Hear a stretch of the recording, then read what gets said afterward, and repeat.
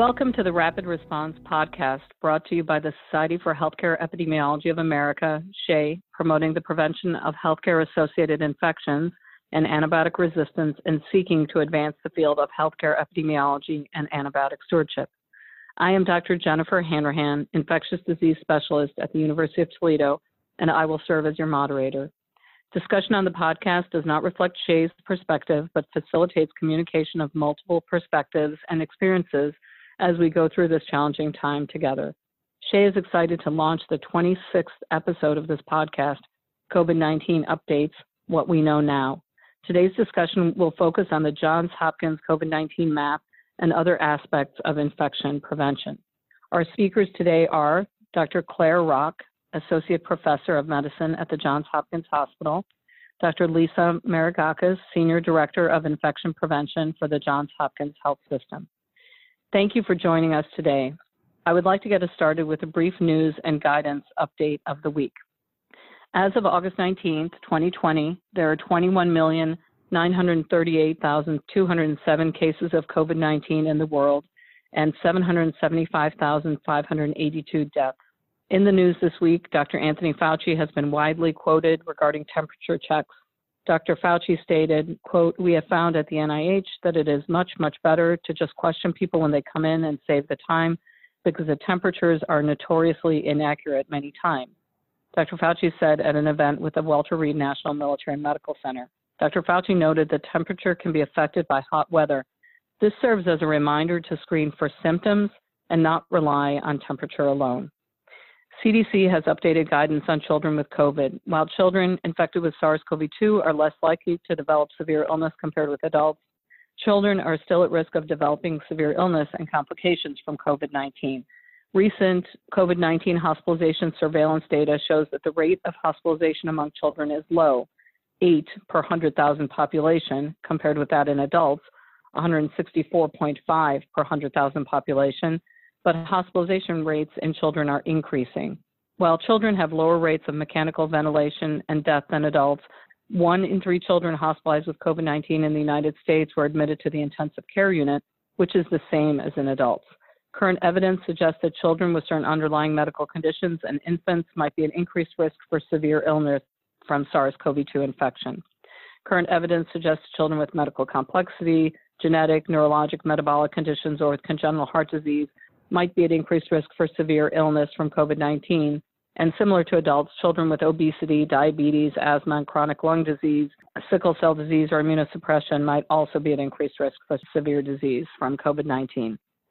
The Centers for Disease Control and Prevention and the U.S. Department of Health and Human Services, in collaboration with agencies throughout the federal government, are initiating the National Wastewater Surveillance System in response to the COVID-19 pandemic. The data generated by the National Wastewater Surveillance System will help public officials to better understand the extent of COVID-19 infections in communities.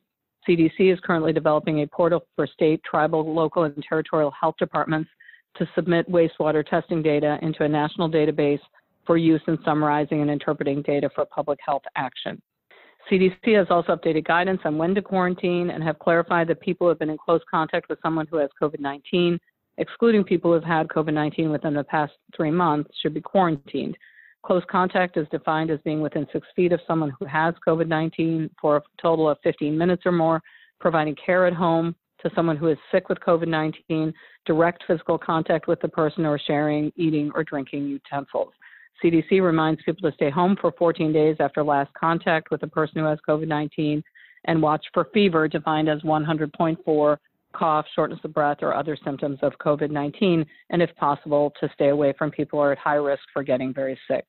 Finally, a study published in JAMA titled Filtration Efficiency of Hospital Face Mask Alternatives Available for Use During the COVID-19 Pandemic demonstrated that of the 29 different fitted face mask alternatives tested, expired N95 respirators with intact elastic straps and respirators subjected to ethylene oxide and hydrogen peroxide sterilization had unchanged filtration efficiency.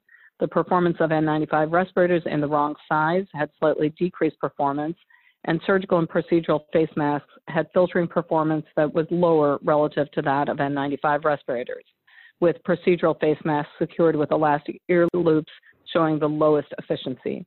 So while masks with ear loops may be more convenient, they may be less efficacious. And that's the news this week. I now want to move into the discussion. So for the first question, the Hopkins COVID map has been a resource across the U.S. to track cases and data. And actually, it's been a resource across the world. I have to admit that in January and February, I looked at the map multiple times a day, and I woke up every morning. First thing I did was look at the map, and before I went to bed, I looked at the map. So it has been an incredible resource. What has it been like from your perspective, and how has it helped your hospital team? Dr. Maragakis, can you address that question? Of course. Thank you so much for having us today for this important discussion. We are very grateful that Dr. Lauren Gardner and the team at the Center for Systems Science and Engineering developed this map. And I think that it just reflects such an innovative approach that really gives so much power to have insight into what's happening across the world. And I'm really not aware of another resource like it that pulls so many data points together into one place. And I think that's been one of the main challenges. Well, there's so many, but certainly a main challenge in the COVID-19 response is having access to accurate and timely data at your fingertips that can guide policy and decision making and really inform all of us about where the hotspots are and what is happening. I think data analysis is always a challenge in epidemiology, and to pull all of this together was a huge lift, but a true service to everyone. Dr. Rock, what have you learned from this process about COVID that surprised you the most? I think there's been so many things that have been surprising about COVID and the response to COVID. And I think one of the things that's really been striking is how much what's happening in the community really impacts what's happening in the hospital, and how there's such an immediate reflection of each other, and how the public health policies and implementation, even at the state level, which obviously have varied across the different states, seem to have such a huge impact on the community rate of COVID and thus the hospitalization rate. And the different approaches that we've seen nationally and internationally, which have really led to different numbering cases and different numbers of hospitalizations. And so it's really brought to the fore that I think the need for strong public health guidance and collaborative seeking of expertise from healthcare epidemiologists also. Okay. Testing seems to have slowed across the U.S. What does this mean for those in healthcare who are responding to COVID cases? Testing is so important to our response. It's really the way in which we can learn who has the disease, who does not have the disease. I think most recently we're realizing that we really need two separate streams of testing capacity. And one of those is, of course, for people with symptoms and for clinical diagnostic purposes and rapid response for those who are infected with the virus. And then we need a surveillance testing system so that we can learn who is carrying the virus, even if they do not have symptoms at all or they do not have symptoms yet. And this part of it will be key to our ability to safely reopen businesses and schools and to really have our sustained long-term response. And unfortunately, as we all have seen, we have significant supply chain challenges that remain around the reagents for these laboratory tests. We also have operational challenges, obtaining the samples, really getting the tests to the people who need them in both the clinical diagnostic and the surveillance settings. And then we really need new platforms that are rapid turnaround time and point of care. And hopefully some of these will be on the horizon, but that I think is what will really revolutionize the surveillance arm of testing.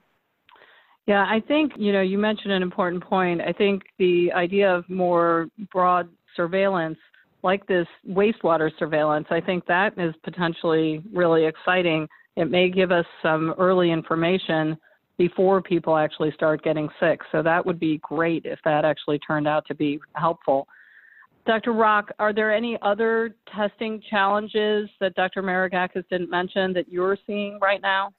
I think that there's similar challenges since the very beginning with testing. It's really been resource constraint, and it's really changed between shortage of reagent versus shortage of swabs and the different pieces that need to come together to allow adequate testing to occur. So those supply chain issues, I think, are still very much to the fore.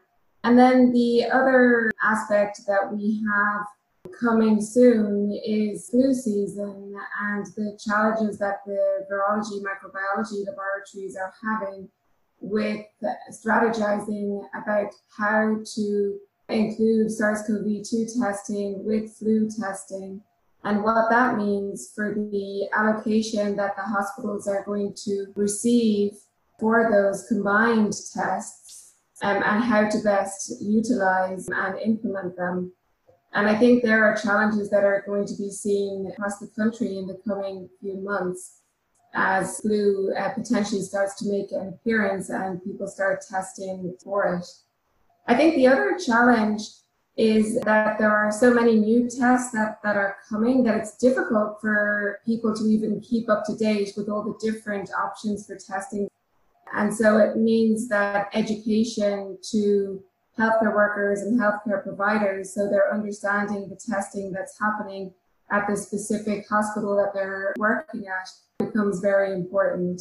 And hopefully there will be some rapid antigen tests that come to the market that have high sensitivity that will really help decrease the turnaround times that some of the molecular tests are taking, but will have that increased sensitivity so that we can rest assured in the positive and negative predictive value associated with the results. Yeah, I think you raised some really interesting points. I think, influenza is going to certainly make this very complicated. And I have to say, I have a great deal of trepidation about this coming flu season. I think this is going to be a really difficult situation. I want to mention one of the things that we're saying, and you mentioned about, different types of tests available. One of the challenges we're seeing now is that people who are in the hospital for syndromes that are not consistent with COVID-19, but are having testing done because they're getting a procedure, and then they test positive by nasopharyngeal swab. And then you also have to try to figure out, what does this actually mean? Are they actually sick now with COVID, or are they shedding from, prior infection? I think all of the testing questions are becoming more complicated as time goes on, and there's more people who've previously been infected. I don't know if either of you are dealing with any of those questions.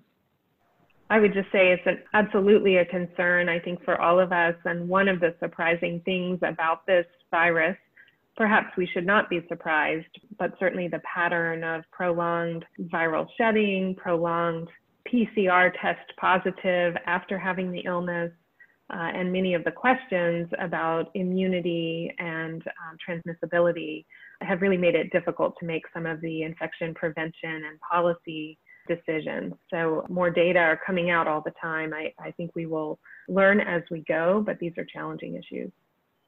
There's a lot of talk about herd immunity versus social distancing, masking.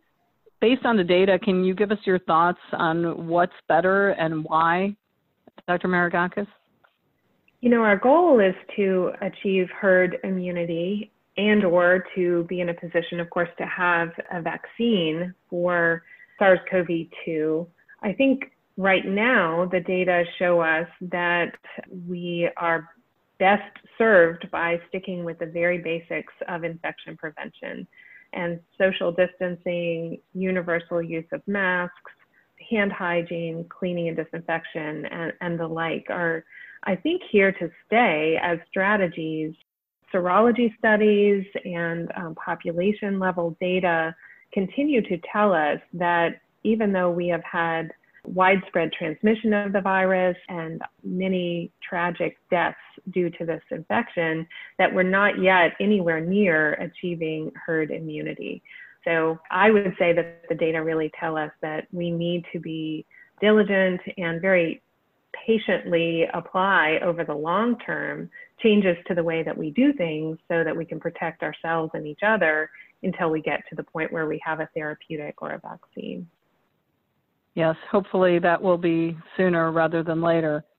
You know, everyone keeps talking about a second wave, although I have to say that, you know, we're still seeing a lot of cases. We are actually pretty close to where we were when we were at our height in April. So I feel like the first wave never went away. But, you know, people talk about the second wave. So, Dr. Rock, what are you doing to prepare for a potential second wave this fall?